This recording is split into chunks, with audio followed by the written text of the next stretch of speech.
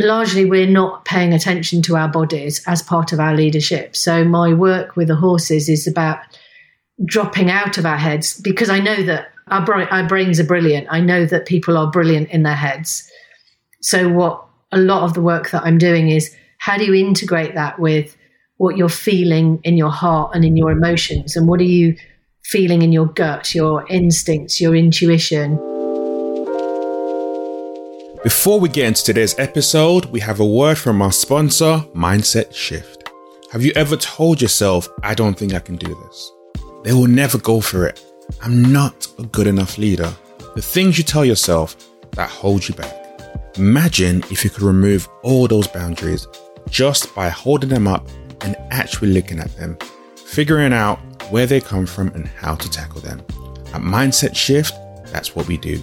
We help innovative and ambitious leaders that want to make extraordinary things happen for their teams, for their business, for their culture, and for themselves. We help unlock their growth through actionable coaching, workshops, leadership development programs, or speaking engagements. We create foundational people over profit environments, the kinds where productivity and innovation soar. Culture, inclusion, and equity sit at the heart of operations. Are you ready to step out the box and take your organization to the next level? Contact us today at www.mindsetshift.co.uk. Enjoy today's episode. I'm really looking forward to this. My guest is a multi-award winning founder of Leading by Nature, where she helps executive teams accelerate business growth through experimental learning with a herd of horses. She is also an exec coach. She's a speaker, podcast host, best-selling author of 3 books. She's a former senior leader in IBM, and she has a lot of experience leading teams over 3 decades in UK, Europe, and worldwide. She is who I'm calling the horse whisperer, but she is Jude Jennison. How are you doing? I'm very good, thank you, Chopin. It's absolute pleasure. We caught up. I've met the horses. It was a really, really eye-opening experience for me. And in fact, before we even delve into all of that, I always like to go back with my guests. And with you, I wanted to go back to languages. Because I noticed that you did languages at A-levels, languages at university. Was that something that you were looking to explore a lot more when you were younger? Well, my husband said I talk a lot, so I might as well be interested in other languages and learn more words. But I think, if I'm really honest, when I was at secondary school, I had more of an affinity to languages and the humanities than I did to science. And I learn experientially, so I learn by practical application rather than theoretically, although I have done academic research in my adult years. So I think I was just always really fascinated, and I had the privilege of being able to travel as a teenager with my parents on holiday in Europe, and was really fascinated that I couldn't understand people and wanted to understand other people. And so if I wanted to understand them, what better way than to learn their language? So I pride myself on, whenever I go to a country, I will always learn hello, goodbye, please, thank you. I may even learn how are you, and some other things. So recently when I went to Morocco, I learned some Arabic, which I cannot tell you how challenging that was, and I can't remember any of it. But in the end, by the end of a 2-week holiday, I was having conversations with strangers. It just opens people's hearts. And so it always fascinates me. And I think in England, when we speak English as a first language, we get lazy because we don't always know what language to learn. So we tend not to bother. And we expect everybody to learn English. I just think it's rude. I think it's really important to reach out to include other people and to be included in their culture. Yeah, that's why I kind of found it really intriguing, is listening to you talk. It's from a very young age, having that lens of, actually, I want to learn about other people. I'm curious about what they're saying, how they're saying it. I'm curious about their language. And rather than you waiting for the people to come to where you are, you're willing to meet them where they're at, which involved a lot more work. But it was that curiosity and that fascination that really drove you to there. And I had a psychologist, human researcher on curiosity in the podcast a couple of weeks ago. And we're talking about this in particular, that the more curious that we can be about other people, the more we start to build relationships. And it's a primary foundation of inclusion, which is exactly what you're talking to right now. And it's uncomfortable. So, as an example, I studied French and Russian at university because I wanted to be challenged. And I cannot tell you how challenging Russian is. My goodness, did I get that? And I spent 5 weeks in Russia in 1986, before the Berlin Wall came down, before Glasnost. So it was the former USSR at the time when I went, and it was a very closed country. And it was so fascinating culturally as well as linguistically, and very uncomfortable to be in a culture that I didn't understand, where it's very easy to get things wrong. I'm willing to be uncomfortable for the sake of bridging and meeting other people. How did that curiosity and that willingness to step into other areas lead into you going to IBM? I started my career in retail, working in a bookshop, because I when I left university, there were no graduate jobs. So I thought, well, I'll just get a job. So I worked in a bookshop packing shelves, putting books on shelves to start with, and then stayed 3 years, rose up through the management line, and then got to a point where I thought, well, the next role is a head office role. Didn't really want to do that. And I knew people who worked for IBM, so I wangled myself an interview.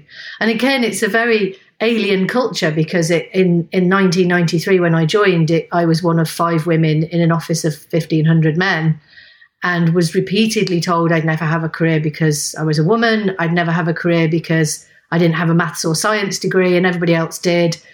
I very quickly just didn't fit in, because I had no desire to do anything technical. I just wanted to meet clients and chat to people.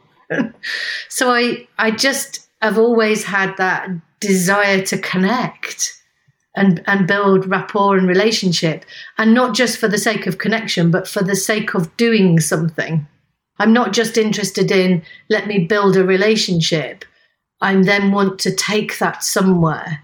So I'm always really fascinated about business, because you build a relationship to achieve something together.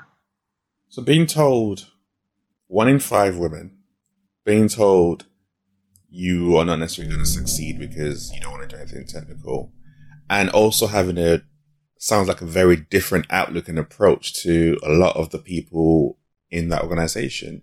You proved them wrong. How was that journey for you, navigating that space, not having a lot of representation around you, especially in the tech world in the early 90s? Well, it was all I knew. So I didn't really know anything else. I was, at the time, a minority group in a majority, trying to fit in. And in the process, trying not to lose my sense of self. And I'm sure you have experience of that too, of that, how do you fit in and conform without losing your own identity? And in some ways, I think that's the challenge that we all have all of our lives. I can relate to that. And people know my history of working in corporate, of being 1 in 1 in a lot of spaces and multinational organizations, and how lonely and uncomfortable it was. And having to find, for me, there was the support from the outside that helped me to navigate through. And in your case, did you have similar experiences? Did you have people outside supporting you? Or was it just you and you're like, you know what, I'm just going to keep on pushing through and dealing with the obstacles? You know, I was kind of at the forefront, because in the 1990s, I looked around for women role models and there weren't any. Margaret Thatcher was the only visible woman leader. And whatever your politics, she wasn't the role of leadership that I was inspired by. I think she was of her time, and she had a very difficult challenge in a very brutal world.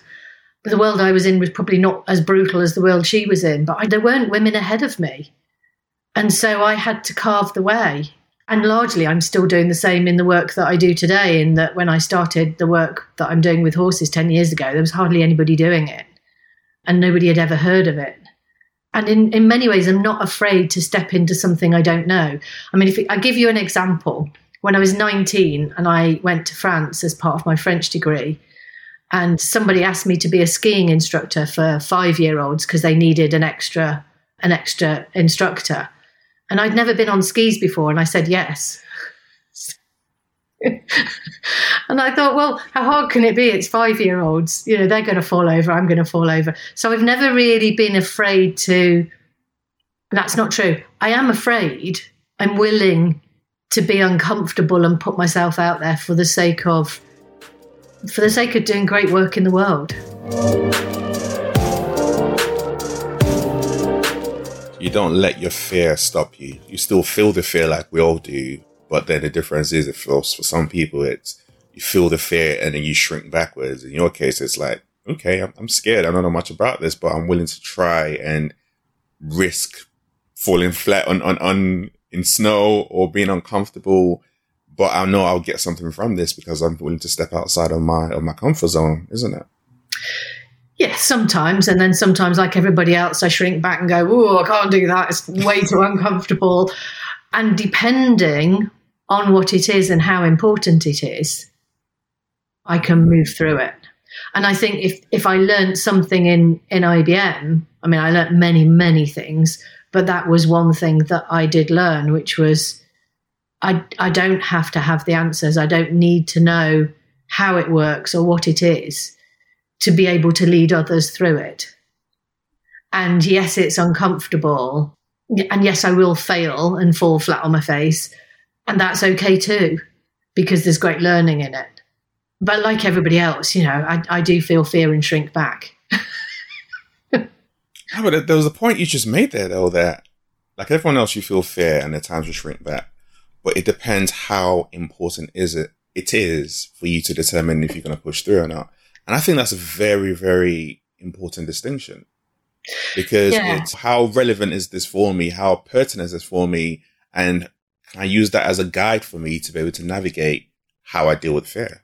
Well, and interestingly, it's nearly always not important for me. It's important in service of something bigger than me.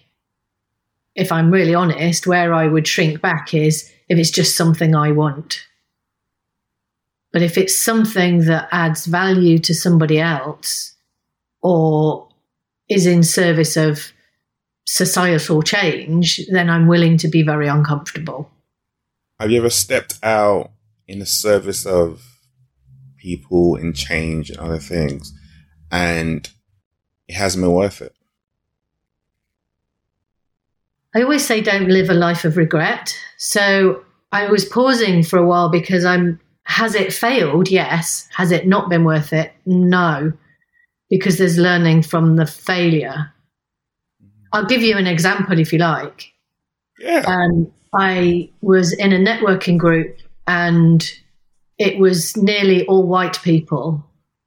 And the woman tried to share, we were having conversations about something, and an Asian woman started to share something, and a few people shot her down and talked over her. And I stood up for her and I said, whoa, hold on a minute, let this woman speak. And she turned on me. She said, I don't need you to speak for me. And I was surprised because I was trying to support her. It wasn't taken. It wasn't received that way. I withdrew and had a conversation with her afterwards to apologise that I didn't mean to take her space. I was trying to support. Was that worth it? No, not really. But yes, it was, because it gave me an insight into not everybody wants my support. And I need to have more sensitivity about when and how and where, and also be okay with messing it up. And that's the one thing that scares people the most, is messing it up for yourself, messing it up for other people, and how you're going to come across while messing it up. That perception is like, those are the three main things that I see time and time again that feed into the fear. And that's what stops people. But as you just explained, that actually, even in that, it all depends on your perspective. Yes, it might not. You might have failed at that particular thing, but you're not a failure at it because there's a learning to it. So it all depends on how you approach things. And towards the end of 15 years at IBM, you were implementing a strategy that looked after 28,000 people. So obviously you've dispelled all those different, shall I say, statements that people made about you when you first started out about not rising through the ranks, leading teams in multiple continents. As you look back over your journey, which was a while ago, what were the key lessons that you can say you learned from that period of time? And if I'm a young woman in an organization navigating in tech, for example, which, to be fair, a lot of it hasn't changed that much. There's still not a lot of representation for women, let alone with ethnicity and other different intersectionalities involved. What would be your advice to that person? Oh, many and varied. Find brilliant mentors. Dare to be different. Be okay with difference. Have a voice. Don't let other people talk over the top of you.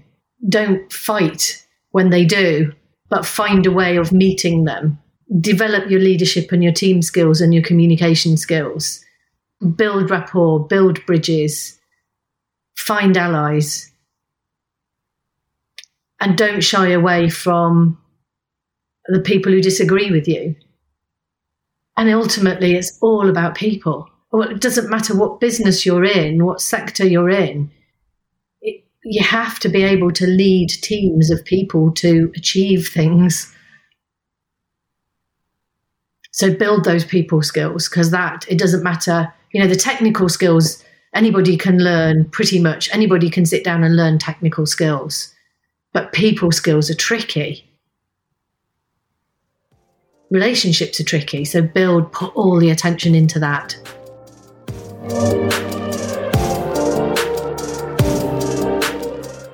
That's something that you've always found easy to do?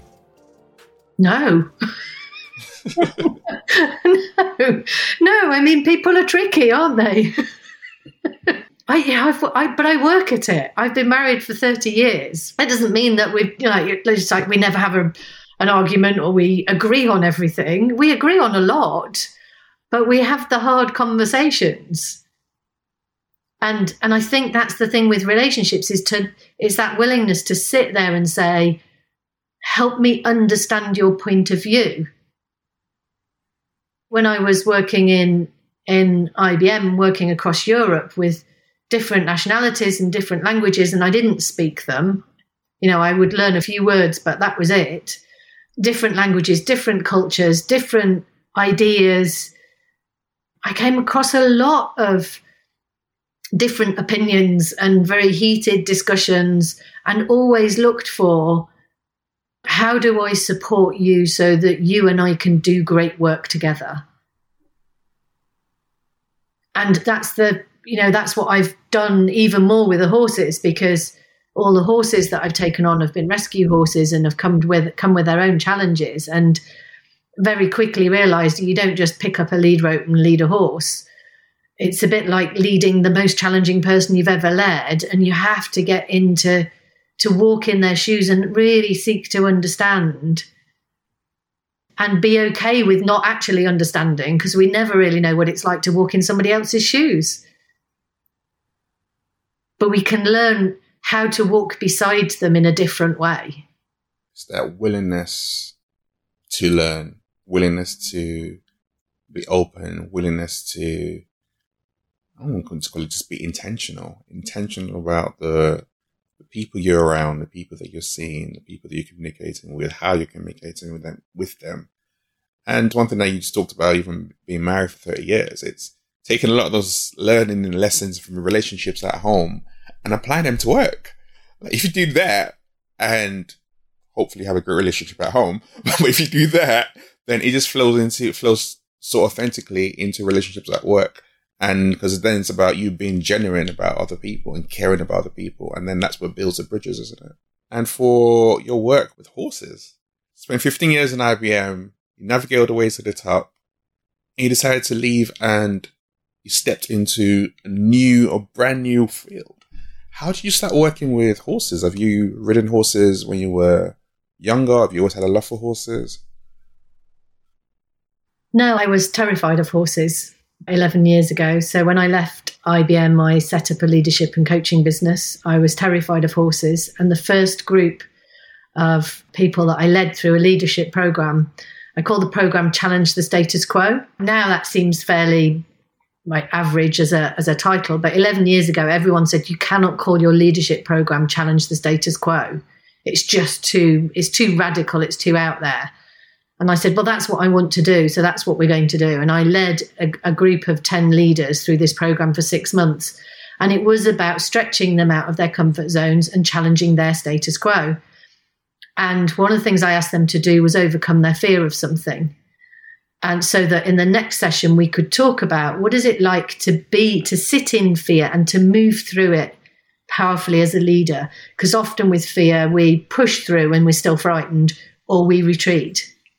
And I wanted them to experience coming through it and understanding what that experience was like. So I thought, well, because I'm a big believer in walking my talk, I'm frightened of horses. I'll go and overcome my fear of horses, and learned so much that I went back and trained in the work equine facilitated leadership that I now do, with no intention of doing it because I didn't have horses. I didn't know anything about them.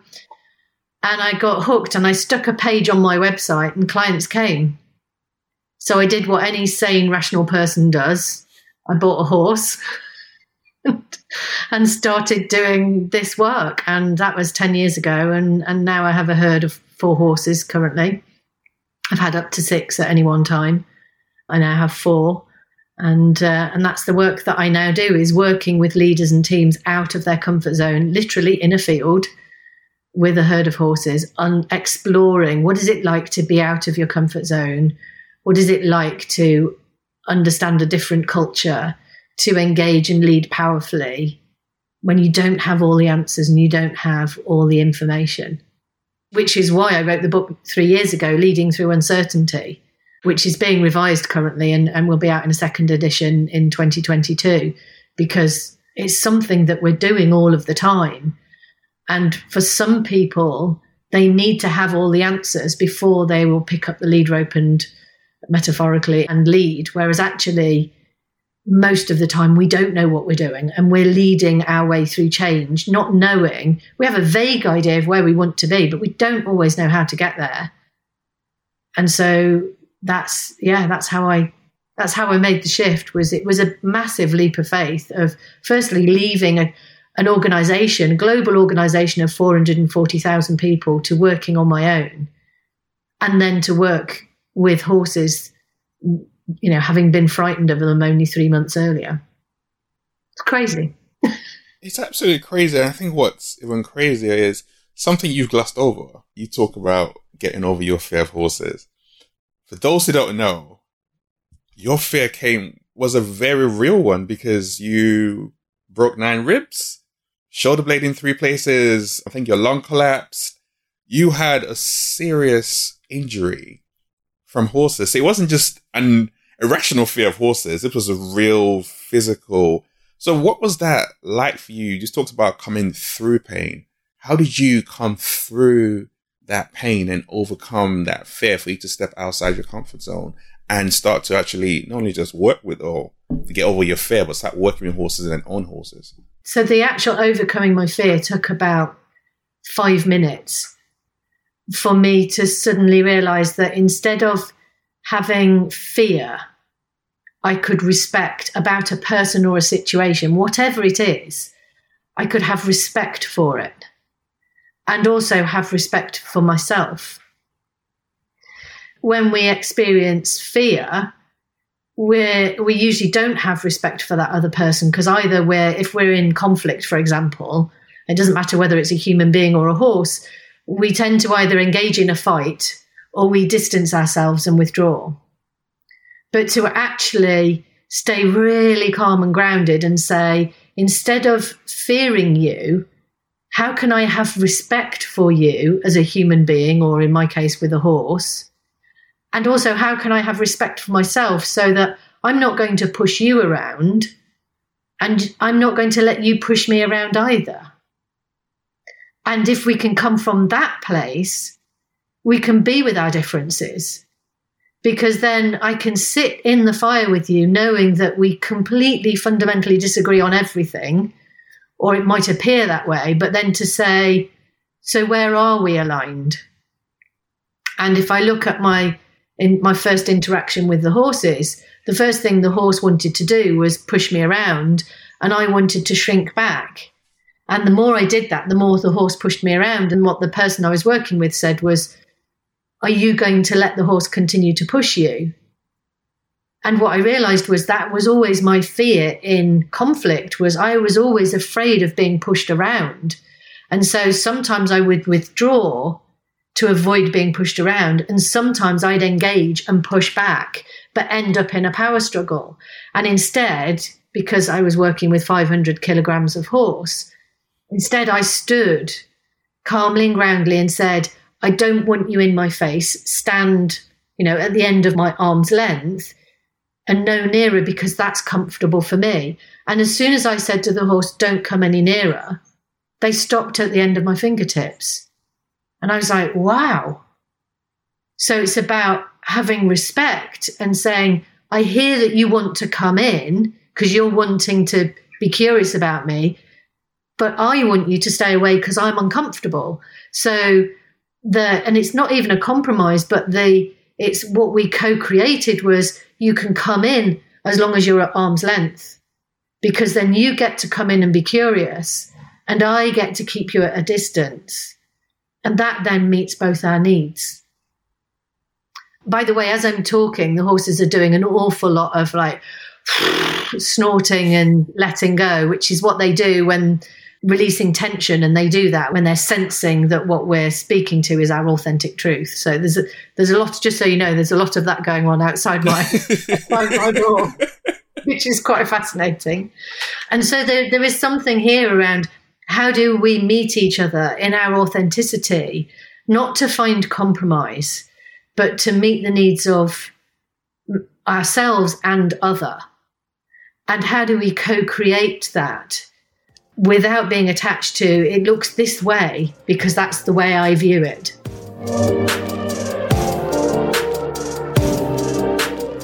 Listen to you talk about that relationship and how you've broken things down from just being with a horse and being in the same space as a horse, which all of what you just said right now is all non-verbal as well, obviously, because horses can't talk. But and as we all know, most of the communication, I think 73% of communication is non-verbal. So that is a research behind all of that. That's all there. But then for some people, it's a horse. How can you actually get all of that from just a non-verbal interaction with an animal? How can you lead teams by working with animals? And obviously you've written 3 brilliant books. One you've already mentioned, Opus, brilliant book as well, Leadership Beyond Measure, you've written as well that talk about this.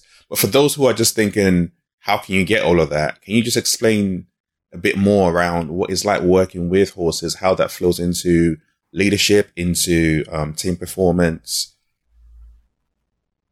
Yeah, so we have brilliant minds and we overuse our brilliant minds, and we also have emotions and information in our bodies. So for example, anybody that feels stressed sitting on a Zoom call with their shoulders going up will know that their embodied experience of tension is pain in the shoulders.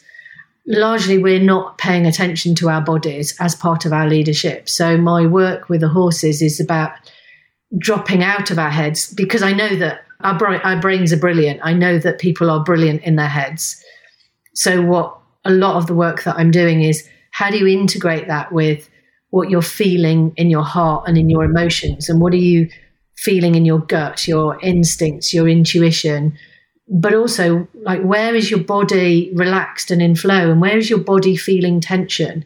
Because tension invites us to explore dissonance of some sort. So whenever there's tension in the body, it's because we're either attached, or there's anxiety, or there's stress, or there's dissonance in the relationship, or we're trying too hard or something, but we're not completely relaxed and in flow. And when we are completely relaxed and in flow, we do our best work. So when we work with people who we're very aligned with, and it's effortless and it's easy, and we say, come with me, and they come, and we're very relaxed in our bodies. A lot of the work that I'm doing with people with the horses is starting to pay attention to, where do you feel that dissonance in your own body, that embodied leadership? Because the horses feel it. And by the way, people do too. So I know we're not doing it at the moment, but when you shake somebody's hand, you get an instant, you either like the person or you dislike them instantly the moment you shake their hand. And then we make up all sorts of stories about why that person is, why why they are like they are, and their energy. We're having that conversation completely unconsciously. And so the work that I do with the horses, it reveals the thought patterns and processes that we have. It helps us understand and explore what are the default patterns of behavior that we have that work, and what are the default patterns of behavior that get in the way of us being effective in our leadership and in our teamwork. And what the horses want is exactly what people want, which is, are you clear what you're asking them to do? Is there a strong relationship based on trust and respect? And are you inviting them to come through free will, so that you co-create something together that is not necessarily what you want or what they want, but it's something else that you could maybe not have envisaged on your own? Those are all key. When you think back, especially the last 18 months or so with the pandemic, when you think about what teams really need to help them to grow, to function, before you even get to grow, to navigate, let alone the uncertainty, those are key requirements that you're just talking about that you can get from having this kind of a session and experience with horses. But I'm also sure that when you left corporate world, you stepped into this world and you started to talk to people around the work that you're doing, you were met with some skepticism. I mean, I'll be honest. In fact, first time we had a conversation, I told you, it was like, horses. That was a bit, I was like, this is an interesting world, because an innocent kid from London, like this is the whole different world to me. And I was just like, how would that work? How would you be able to feel? And personally speaking, obviously I've came down, I've met the horses, absolutely loved the experience, and I completely get it and understand. But just from you navigating people saying you're not going to be successful in IBM and then you prove them wrong, then you step into another world with animals, and then it's again like, okay, Jude, yeah, you did the last one, but this one you're not going to be successful. And in fact, it's animals. Who cares about that? How have you been able to then just overcome that and also bring people on that journey who were skeptical? I think some people I haven't brought on the journey. So some people I have a lot more no's than I have yeses. So some of it is my own emotional resilience to, I know the value that working with the horses brings, and I know what happens, and I know how it works. And I know that when I talk to people, I can see how I can support them and move them forward. If I can't articulate it effectively, then I can't support them. So some of it is a language thing again. So some of it's a language barrier of how do I meet people in their culture, which is the corporate world, and invite them to meet me. So move them one step towards me and my world. So, it's about using the same language of what is it that they're wanting, being curious about what is this team really trying to achieve, and drawing on stories of where I've helped other people achieve that. And of course, the longer I've done this work, the more stories I've got. And being willing to accept that some people are just not going to get it, and that's okay. And that sometimes can feel like a personal rejection, but it just means that person's in a different space to where I'm at, and they see the world through a different set of eyes to the world that I see. And that's a microcosm of what goes on in the world on an everyday basis. And I have to continually dig deeper and build myself back up and go, okay, they weren't ready. And be okay with that, and be okay with the ones who are ready, who come, who are blown away, who say every time you set the expectation bar really high and totally smashed it, that, you know, enough people come that I have a business and I have a major impact in the way people lead in the future. And I know that because 7-8 years later, people are posting on LinkedIn of how they won a business award as a result of a horse called Opus that they worked with 8 years ago. You know, it's crazy. They don't remember my name, but they remember the name of the horse. And that's fine, because the point is the horse had such a profound impact on their leadership that 8 years later, they remember exactly what happened, what they did, what the horse did, what I said, and what the learning was and how they've applied it. A low point for me quite early on in this work was I was at a networking meeting and someone said, "What do you do?" And I said, "I do leadership with horses." And they looked at me and they said, "That's like extreme knitting." And yeah. And I was just like, oh, no, wrong box. You've put me in a box of gimmicky leadership, whereas the box I want to be put in, if I'm put in a box at all, which I don't really want to be, but I know that what we like to do, the brain likes to put people in boxes. So if you want to put me in a box, put me in the one that is profound behavioral change as a result of deep levels of connection, relationship, and embodied leadership. I don't know that anybody's ever got that from a ball of wool and a pair of knitting needles. How did you respond to that person? Well, at the time, I was just like, oh, but you know, my heart completely sank. And I just thought, I am going to just exhaust myself trying to persuade this person, because the box they've put me in is so far away from the world that I'm actually in and the influence and the impact that I'm actually having, that it's too big a leap. And to let that person go as not my client, not ever going to be my client, not ever going to be open-minded or curious enough to want to come out and experience it or give it a go, and therefore let them go and put my effort where I can have an impact and I can invoke change. We can't influence everybody. I can't change the whole world. So what I can do is make my life easier by finding the ones who are mildly skeptical with an open mind. You say you were skeptical and you had an open mind and were willing to explore. So that I can work with. Skeptical, shut the door, it's extreme knitting. I can't work with that. And to be okay with that, not my person. And I think if we think about this in terms of how we walk our way through life, there will be jobs that we do where we get there and we think, not my company. This is not my right place. This is not the right place for me right now, with the skills that I have in the impact that I want to have in this moment. That doesn't mean never. It just means right now, this moment.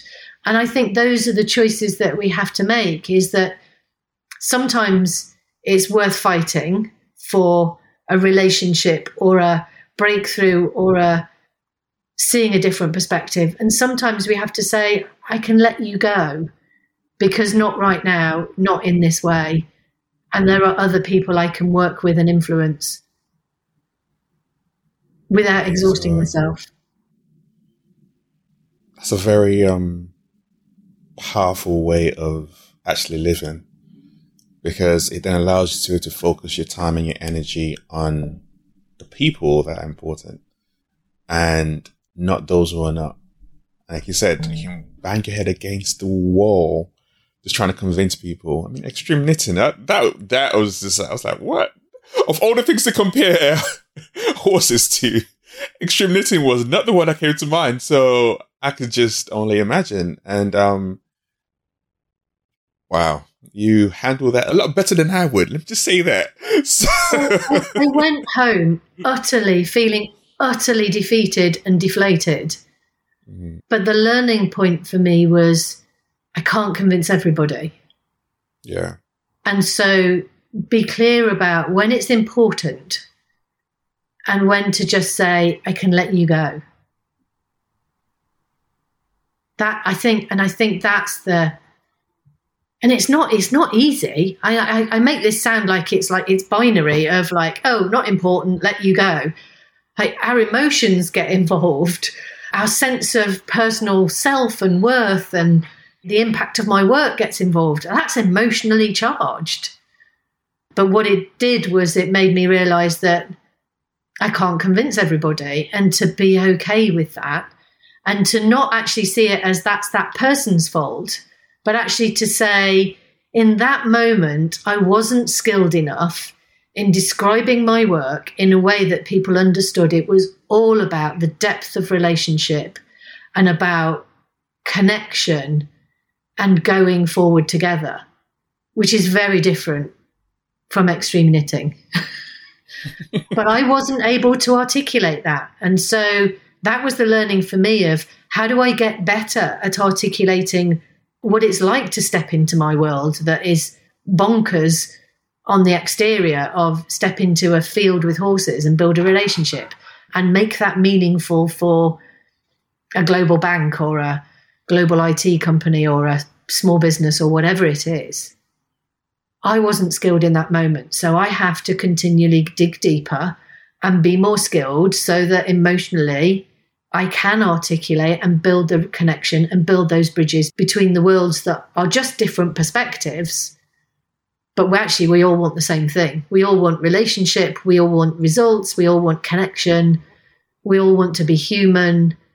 We all just have different experiences and skills and values, and we come at things from different points of view. But if we start with, we're actually all trying to create the same thing, we can start from a place of alignment rather than a place of difference. What's one of the standout stories from working with either Kale, Opus, Tiffin, Mr. Blue, Jill, Admiral? Those are the horses' names, by the way, people. Yeah. I have so many. It's a real struggle. One I will share with you, which is Opus, which is that as he got older, he was 31 when he died 2 years ago. And by the time he was 28, he was done with bossing people around and trying to put them in their place and show them how to lead effectively. He was an alpha male. He did it with such heart and compassion. And I gave him the run of the yard, and he would walk up and down the yard outside my window, and he was on every sales call or conversation I ever had. Because every time I wasn't sure, he would appear in sight. So he would be out in the field, and he would be, if I was working with a group, or if I was on a sales call and I had a moment of self-doubt, he would suddenly appear in my eye line and look at me as if to remind myself that I do know what I'm doing. And that, like, to have somebody who's got your back in that way is so profound. And for it to be a horse, a different species, like 10 years ago, even probably 3 years ago, I might have said that's crazy. But without him, I really noticed the difference. And there are moments now when I might be with a team where I think, I don't know what I'm doing or where I'm going with this. I remember him looking at me and thinking, I do know what I'm doing. Opus would like headbutt me into next week and tell me I do know what I'm doing in a loving way. That's one. Can I give you another? Give me another one. And I'll be greedy. And I'm sharing my stories here rather than client stories, because a lot of my client stories are in my books. But the other one that was pivotal for me was Tiffin, who's an ex-racehorse who had been beaten as a racehorse and had whip marks on his face and down his side. And once he realised that nobody on my yard got beaten, he stopped being compliant and became the aggressor and became very aggressive and very dominant and would rear up if he didn't like something, which would terrify me and would trigger my trauma around horses. And my first instinct was to let him go. And then I realised he'd been sold every year for 4 years, and that was his pattern, was to switch from being compliant victim to the aggressor. And so I brought him into the stable and I sat on the floor. He's 16'3", he's 700 kilos. And I sat on the floor of his stable in 14 foot by 14 foot square. And I said to him, this pattern ends here. I'm not the victim or the aggressor, and neither are you. Somehow we need to build a relationship and work together in partnership. And he just looked at me. And from that moment on, he completely trusted me implicitly. Wow. And yes, there's a tear. It was a profound moment of making myself vulnerable for the sake of being in relationship and ultimately saving his life. Because I wasn't willing to sell him on, because that's what everybody else before me had done. And so when I say it ends here, what I said to him was, I either put you to sleep or we work out a way to both be in partnership. So I'm not the victim and you're not the aggressor, and we don't do it the other way around either. That was pivotal for my leadership, to know that I could be in extreme danger and lead my way out of it by building relationship and influence another sentient being to meet me in that place.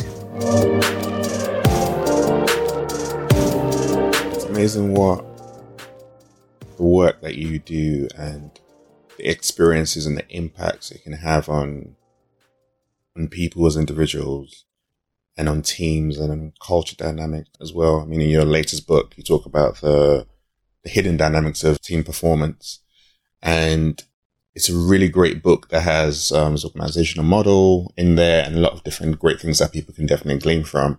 And then if you want to hear a lot more stories like Jude has just shared, all 3 books will be in the show notes available to you, so you can definitely tap into that. But just before we wrap up, there's 2 questions I have. One, how do you define leadership?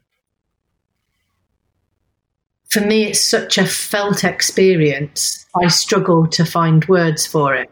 So the best I can do, despite having written 3 books on leadership,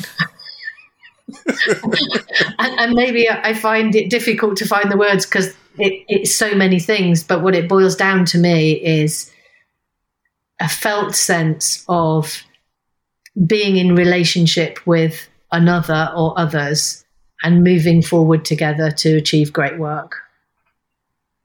And the felt sense is, I know in my body when I'm in flow, and I know when there's dissonance and tension. And for me, leadership is about finding our flow when we don't have all the answers and going together with others. What would success look like to you with the work that you do? Every life changed is success. So every question that somebody goes away with, even if they don't go away with an answer, they go away with a different question. That for me is success. The ultimate success is one person at a time, seeing the world through a different set of eyes and knowing how to navigate it and find their flow in that.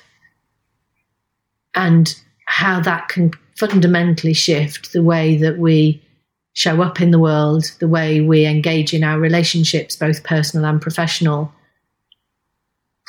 and to do great work in the world that fundamentally makes a positive difference in society. That's why I do this work. And I'm very glad that you do. It's something that people need to read more about, but ultimately experience. Because I think the experience it's hard to put into words sometimes. In all honesty, it's very hard to put into words. It's something that needs to be felt, and you're in an environment where it's a non-judgmental space. It's in nature. So there's so many different things going for you, and you can just be free to think, to engage in this two-way, I want to call it a two-way communication with animals. And obviously you have the amazing Jude around you as well, but she just falls back, honestly, and lets you just do your thing with the animals. So it's In fact, where can people find out more about the work that you do and potentially contact you to get involved and have an experience for themselves or for their teams or for their leadership teams?